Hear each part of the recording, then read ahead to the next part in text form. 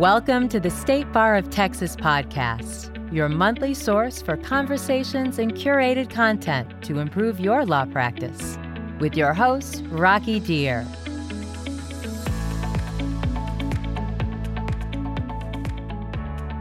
Hi, and welcome to the State Bar of Texas podcast. One thing lawyers love to lampoon is TV lawyers. You know what I mean, the ones on the TV law shows. The case comes in at 4:45 p.m. on Friday, and they're in court, full trial with an impaneled jury the very next day. Yes, it's Saturday, but hey, it's TV land. The lawyers pour their hearts into their cases, give passionate pleas and riveting closing arguments, and then promptly appeal whatever decision is made. And the appellate judges are there, just ready, waiting for them and that one case. You want to know the worst part about those TV lawyers for me, though?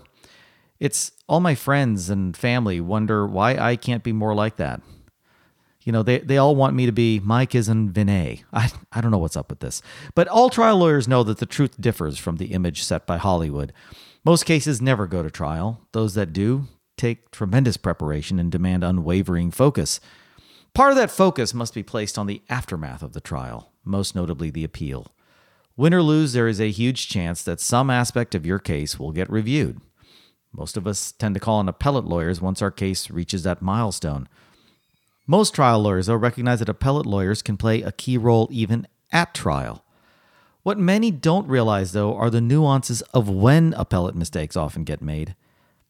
At the trial court level or even before trial starts.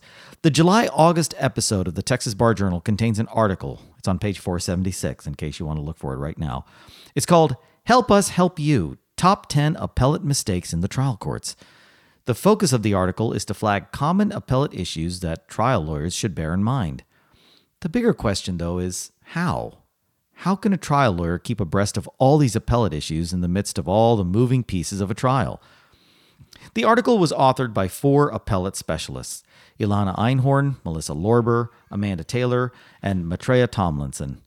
Today we have 2 of those authors with us, Ilana Einhorn and Melissa Lorber, to offer us some additional perspectives. Ilana and Melissa both practice in Austin at the firm of Enoch Keever.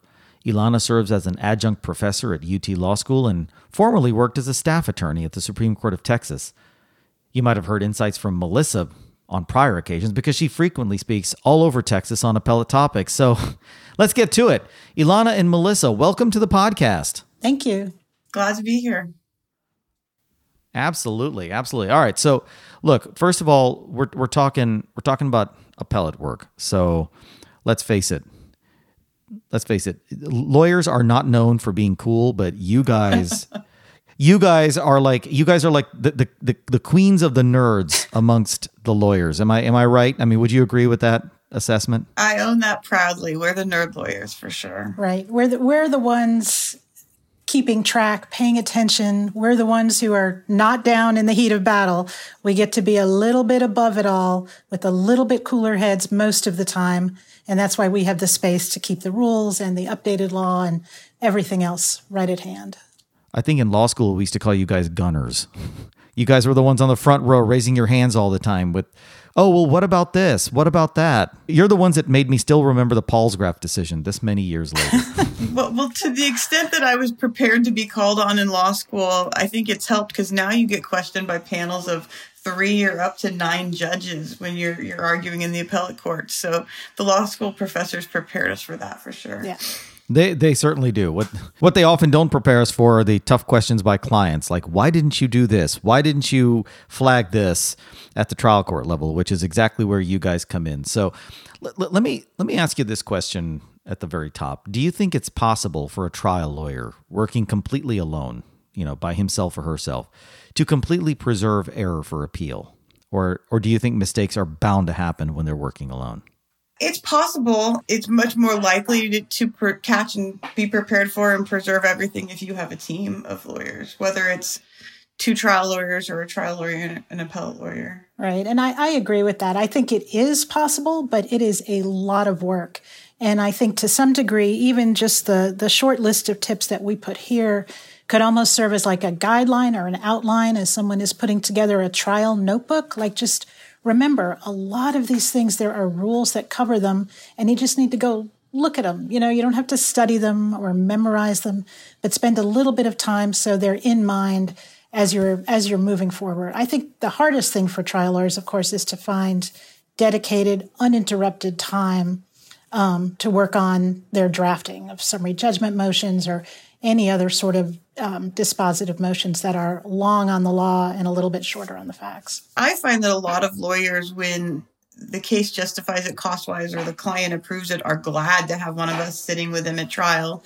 I mean, one thing I hear regularly is they're trying to prepare their closing while they're trying to argue the charge, right? Or they're trying to fight about evidence on break when they need to be prepping the witness. And so they're glad for whatever we can take off their plate during trial. Do you find that just in terms of the process, so let's say that you have an appellate lawyer with you at trial, then how does that work? Does the appellate lawyer stand up and make the objections, or do you scribble notes on a piece of paper and hand it to the trial lawyer and say, object and say this? I mean, how would you handle that if you were brought on at the trial court level? So Ilana, let's start with you on that one. Well, it varies to a large degree. The appellate lawyers are not typically doing the moment-to-moment evidentiary objections. They may very well be scribbling and handing a note to someone on the other side of the bar. But ideally, there's not going to be too many. I mean, there's always surprises, but ideally, there's not going to be too many. So you're prepared, right? That's the whole purpose of kind of starting with the charge and working forwards. What do you need to prove? You have some idea of what's going to happen. The place where appellate lawyers really can be most helpful during the trial itself is arguing the charge is the primary way. Then also sort of keeping track as things are introduced. Are you producing the evidence to the court that you will need for your charge to be supported and go to the jury? And then other major, rulings on experts, like we call them in Daubert motions, ruling on expert testimony, any big motions involving evidence you would expect an appellate lawyer to at least be involved in, if not argue. And Melissa, what's your take on that? How do you like to get involved at the trial level? Yeah, I agree with that. When I go to trial with trial counsel, I rarely, if ever, stand up and do anything in front of the jury. They're the face to the jury. The jury might not even know who I am, but I'll argue things to the bench. I'll argue pretrial motions, I'll argue, evidentiary motions over break, definitely usually argue the jury charge, sometimes argue directed verdict, but this is all behind the scenes for the jury. I'm rarely, doing anything. So I wouldn't be standing up and making objections or anything in front of the jury. Okay, so we need to get a quick word from one of our sponsors. And so we're going to do that in just a minute. Before we do, though, when we come back, we're going to talk a little bit about what trial lawyers can do to better prepare themselves for these types of appellate issues going in. So ladies, get ready. Be thinking about that. And for all of you listening in, let's get a quick word from our sponsors. We'll be right back. The Texas Lawyers Assistance Program provides confidential help for Texas lawyers, law students, and judges who have problems with substance use and mental health issues. TLAP offers 24/7 confidential support and can connect you to peers and providers for assistance. TLAP can also connect you to the Sheeran Crowley Lawyer Wellness Trust, which provides financial help to Texas lawyers, law students, and judges who need treatment for substance use, depression, and other mental health issues but can't afford to pay for services. Call or text TLAP anytime at 1-800-343-8527. All right, welcome back. We are here with Ilana Einhorn and Melissa Lorber talking about preserving appellate review at the trial court level, or more specifically, what trial lawyers can do to better prepare themselves for the appellate process. So, ladies, your article in the Texas Bar Journal is very detailed. It honestly can leave one feeling a bit daunted. I mean, there's a lot that you've packed into 2 pages, which is a big compliment. I mean, you've really done a great job of summarizing all that. But what do you think trial lawyers should read or do to be better prepared for appellate preservation and kind of getting themselves ready for these things? So, Melissa, let's start with you on that one. Yeah, I mean, I think the first thing that trial lawyers should keep in mind is that evidentiary issues can arise throughout the entire case. So starting with preparing your pleading, then filing your pleading, it doesn't, it starts long before trial. And then self-plug. I recommend, reaching out to an appellate lawyer before trial, even if they're not going to come to trial with you, but to talk through some appellate related issues that are going to come up at trial. and how to deal with them, even if it's just a half an hour call with a friend as a business development favor, right? I mean, do something Sure. like that, because before, during, and after trial, issues are going to come up. And so you just need to kind of be aware what those issues might be in advance so you can be prepared. All right. Ilana, would you agree with that? Or are there specific materials you think that trial lawyers need to read? I definitely agree with what Melissa said. And if possible, if it's affordable, getting appellate counsel involved at the beginning as the issues narrow, as you get closer and closer to trial, having an appellate lawyer on board can really help facilitate that process. And then as far as specific materials, once you've got your universe of claims that are going forward, I would for sure pull that Texas Supreme Court update off of the Texas Supreme Court's website. It's free, it's online, and go through, just look at the cases that have recently been decided on your issue and any pending grants, because they also include a summary of summary of grants, of petitions for review. And then the other thing that I think really would help trial lawyers, and I know given their time as they get closer, is pull a copy of Wendell Hall's Standards of Review, which is the Bible on standards of review in Texas. It gets revised over the years. It's a St. Mary's publication. It's available for free online. And just kind of look at, here are my rulings. Here's what's going to get me an abuse of discretion standard on review, which is harder to beat. Here's what's going to be de novo, which is easier to review. He walks through the legal sufficiency levels and challenges that you can bring. That's one thing. And then City of Keller versus Wilson, which is the Bible on legal and factual sufficiency. And having that in mind as you're presenting your evidence, as you're marshaling your evidence, will really help us be able to make strong arguments about whether you've made your case. And see, this is not in the article. This is why you listen to the podcast. That's right. Because you get additional stuff. For those of you tuning in, now you sound smarter with your fellow trial lawyer friends. You get to say, look, I'm an honorary nerd. Okay, I'm an honorary appellate nerd. This is awesome. So Ilana, are there that's one of the things that you guys mentioned in the article is, read up on certain rules. Like I think you were saying, was it Trap 33? Read up on the Texas Citizens Participation Act and see what it requires. Now, it's interesting when you talk about the Texas Citizens Participation Act, the TCPA. I don't know that many lawyers are still familiar with that set of statutes. So can you walk us through what those are and why they're important from an appellate standpoint? It's interesting because the TCPA is still a very heavily litigated statute in the appellate courts, and it can play into trial court cases even when people aren't expecting it. So what the TCPA is the Texas Citizens Participation Act, which is what they call an anti-SLAPP statute, and it's intended to protect defendants' rights to association and speak and petition. And so if you are pleading something that can even arguably be construed as interfering with one of those rights, then there is a way for the defendant to potentially take the case off track, right? To make you marshal your evidence early in the case, potentially to take it up on interlocutory review, and potentially to get their attorney's fees back. So back at the pleading stage before trial is when we say, spend a half an hour looking at the TCPA, see if your case arguably can fall into it. Can you plead around it? Prepare your client for it. And so that's something that's done, long before trial. Okay. And so is it just a matter of reading the statutes themselves, or are there key cases that, or treatises that you think are important for that? So I would start with the statute. The statute has been amended a few times. I think because of all the appellate action that's happening. And I don't have a name of a key case right off the site, but yes, I would look in your jurisdiction, whichever court of appeals district you're in, and see what the latest discussion is, because it's continuing to be litigated, and there's not Supreme Court final answers on a lot of the issues, so it's going to depend on what court of appeals you're in. But I would say start with the statute, because you'll know based on your pleadings in your case if this is going to be an issue or not. And if it is going to be an issue, or potentially is, then that's when you can dig further into the case law. One thing that the article that y'all wrote doesn't, you talked about pretrial and pleadings, but we didn't read a lot about motions practice and whether and to what extent there are appellate mistakes happening at that level of the trial process.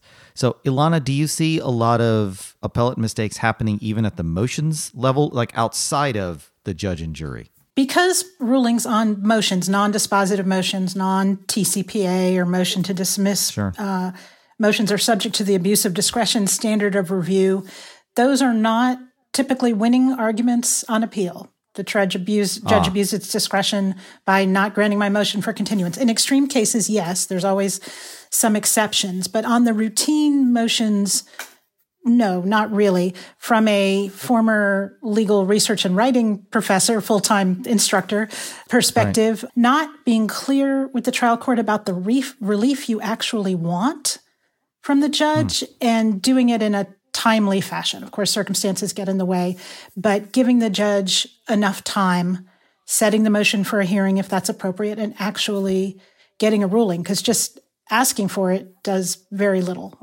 if it turns out to be something we need to argue on appeal. Now, you mentioned non-dispositive motions. What about on dispositive motions, say like a motion for summary judgment? Are there more mistakes happening at that level where folks are not preserving their appellate issues? There can be. There's definitely, you've got to bring your arguments. You can't come up later and raise new arguments, but also a lot of the evidentiary points around complaining about affidavits or whatever might be attached as your evidence to summary judgment. We do see that a fair amount, and you do want to look at that carefully and make sure that your evidentiary materials, if you're trying to raise a fact issue, of course, comply with the rules of evidence and would be admissible at trial. Now, Melissa, maybe this is one you'd want to take, but one of the things that the article talks about is that, or what I took from it, I should say, is that it's not enough to just say at trial, objection, Your Honor. You've actually got to state your reasons. And the problem there for a trial lawyer is if you don't state the reason that turns out to later on have better appellate teeth, then you may have made some kind of a mistake at that level. So then as trial lawyers, we want to just throw everything out there. Here's a whole bunch of reasons why we win. So what's your advice there? I mean, it's not enough to just say objection, Your Honor. We've got to state a reason. How do you kind of tread that line between keeping it succinct, but at the same time covering all the appellate issues that might pop up? Yeah, so this comes up a lot in both objecting to evidence that you want in that doesn't get in and evidence that you want out that does get in. Sure. And so I think the best way is to be prepared in advance. I mean, as Ilana said earlier, there shouldn't be a lot of surprises about the evidence on the fly during trial. You know what they're going to try to get in, you know what you want in. So be prepared with what your best argument is, or maybe what your best two arguments are, because it's the same. You do need to object with specificity, say why it's admissible or say why it's not admissible, and get a ruling from the court. And if you're just spouting off 15 things, that's not a clear basis for your argument to the court. And the appellate court's going to say, the judge didn't abuse its discretion by letting that in, or didn't, err by letting that in because they didn't understand what you're talking about, right? And so I say, sure, be ready with two, if there's three, but know in advance what you're going to argue and be prepared for it. Now we're going to take another quick ad break here because we're at about that time. But when we come back, we're going to talk a little bit about the nuts and bolts of having an appellate lawyer with you at trial. So let's be thinking about that while we take a quick break to hear from one of our sponsors. We'll be right back.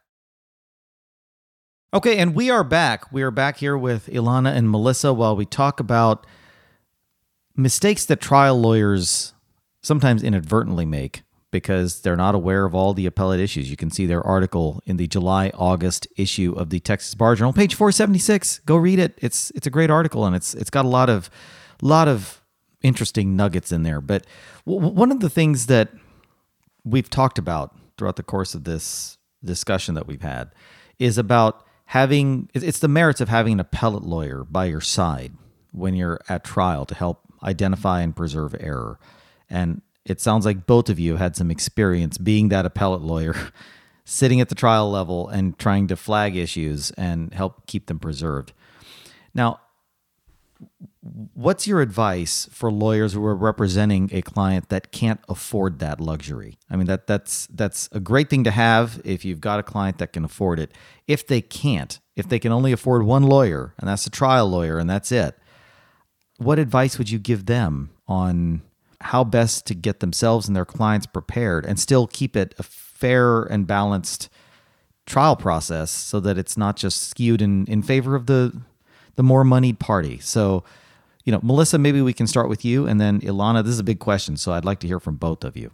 Yeah, so I would say if you're the trial lawyer, you're taking this solo and you're doing everything at trial, the best time to prepare for a potential error preservation and appellate issues is before trial, because you have got too much going on with the jury and the judge and the evidence, at trial. So before trial, the trial counsel should spend some time with an appellate hat on and thinking through what could go wrong at this trial. What am I going to need to fight about? What arguments am I going to need to make? And have a cheat sheet ready.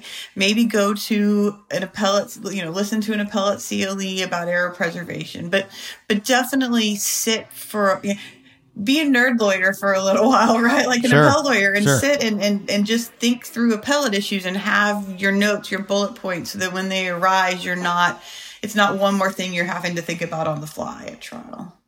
Ilana, what's your perspective on that? Because it's a big question, right? I mean, if there's an affordability question, now you want to make sure you do the best you can for your client, but at the same token, there's only so much one person can do. So what's your take on it? Right. Well, I echo what Melissa says. It's being prepared in advance as much as possible while you're getting ready for the heat of battle. Things are a little bit different, but having some of these routine things in mind, even just going back through, for example, Texas Rule of Appellate Procedure 133, Sure.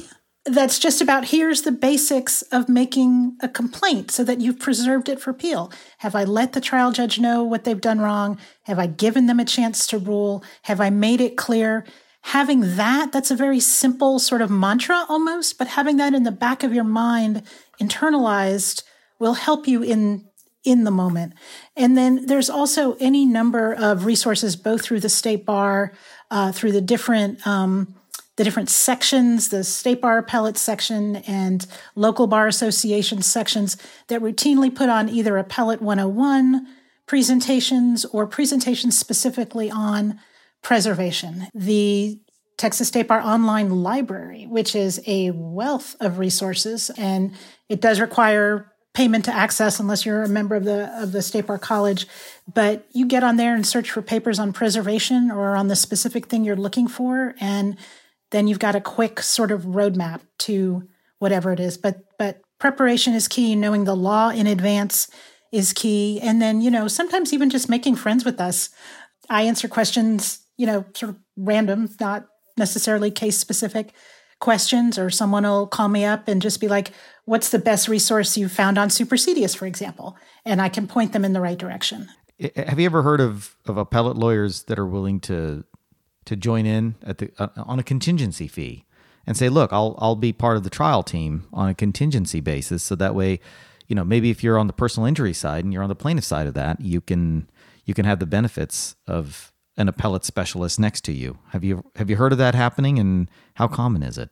Like you mentioned, it's more common on the plaintiff side, I believe. And on a rare occasion, we have participated in appeals on a contingency fee basis. We're less likely to do that. But we are likely, like Ilana said, the bar is a fairly close-knit group, and we're willing to talk to people and answer questions, and even during trial, answer texts. And I mean, we're not going to get in and represent your client with you, but we'll help trial lawyers with appellate issues, and we'll ask them, 2 months down the road, we'll ask them about a trial issue, right? And so at least do that, reach out to appellate friends and ask your few questions if you can. And there are also mixed arrangements with partial contingency and partial hourly. We definitely at the firm have had several of those since I've been here, where it's a combination. The article focused on mistakes that trial lawyers made, appellate lawyers made at the trial court level. Let's talk about appellate mistakes made on appeal by traditionally trial court lawyers. Because we see that happening too, and especially where there's an affordability question. If you've got a client who can't afford thousands of dollars for an appellate issue, they It's their contingency fee trial lawyer who's now handling an appeal. And they're valiantly out there trying to do everything they can for their client. But, what are some of the biggest mistakes you see when trial lawyers attempt to handle their own appeals? What is it about the appellate process that some of us just don't understand and maybe we need to understand? So, Ilana, we can start with you on that one, and then Melissa will lob it over to your side. Yeah, this is one of my favorite topics to talk about with my students. Appeals are even more rules bound, and the rules of appellate procedure are a marvel and a beauty because they tell you exactly what to do. So read the rules. They tell you which parts of your brief that you need. Most importantly, they tell you how many words you have to present your client's case. But it's all laid out there. The rules of appellate procedure are nowhere as long as the rules of civil procedure. Making sure you've got all the deadlines calendared, always important for lawyers, but especially when you're taking something on appeal. And then the other space is right after judgment comes out, there's a whole lot of scrambling around. What do I need to do? Supersedious. What am I going to preserve? All of that sort of, I think of it as the dust cloud from the Peanuts cartoon that gets kicked up. If you can afford appellate counsel at that point, that would be a great opportunity. And if not, making sure you have looked at some resources and read up on the rules about how all of that works. Even, for example, the legislature this past session amended the statute governing supersedious, and how judgments are superseded or can be superseded for clients with a certain monetary threshold. So that's a constantly changing area, and we see a lot of mistakes there too. Interesting. Melissa, what would you add to that? Yeah, so I would say the number one advice I have for trial lawyers that practice rarely, but are in the appellate courts that are taking a case up is to remember that you have a different audience. Often we'll see trial lawyers coming to the Court of Appeals in their briefs and in their oral arguments and making jury arguments. Right. And making the impassioned pleas about the facts of the case. Whereas when you're up on appeal, it really is the boring, nerdy issues, right? It's the legal issues. It's the evidentiary challenges, jury charge errors. If evidentiary issues come in, it's a legal sufficiency or factual sufficiency. You're no longer trying to persuade someone that you were right on the facts, right? That's not a winning appellate argument. So just keeping it, and it is just going to be on paper for the most part. Oral arguments are still fairly rare, and the courts of appeals are mostly deciding these issues on the papers. And so just sort of understanding that you have one or two opportunities in your briefing to tell your story and taking advantage of that in an appellate way rather than continuing your jury argument way.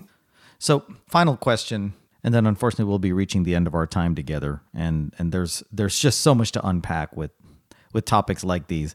But I guess the final question that we can maybe leave folks with is, in your opinion, do you think, and Melissa, we'll start with you.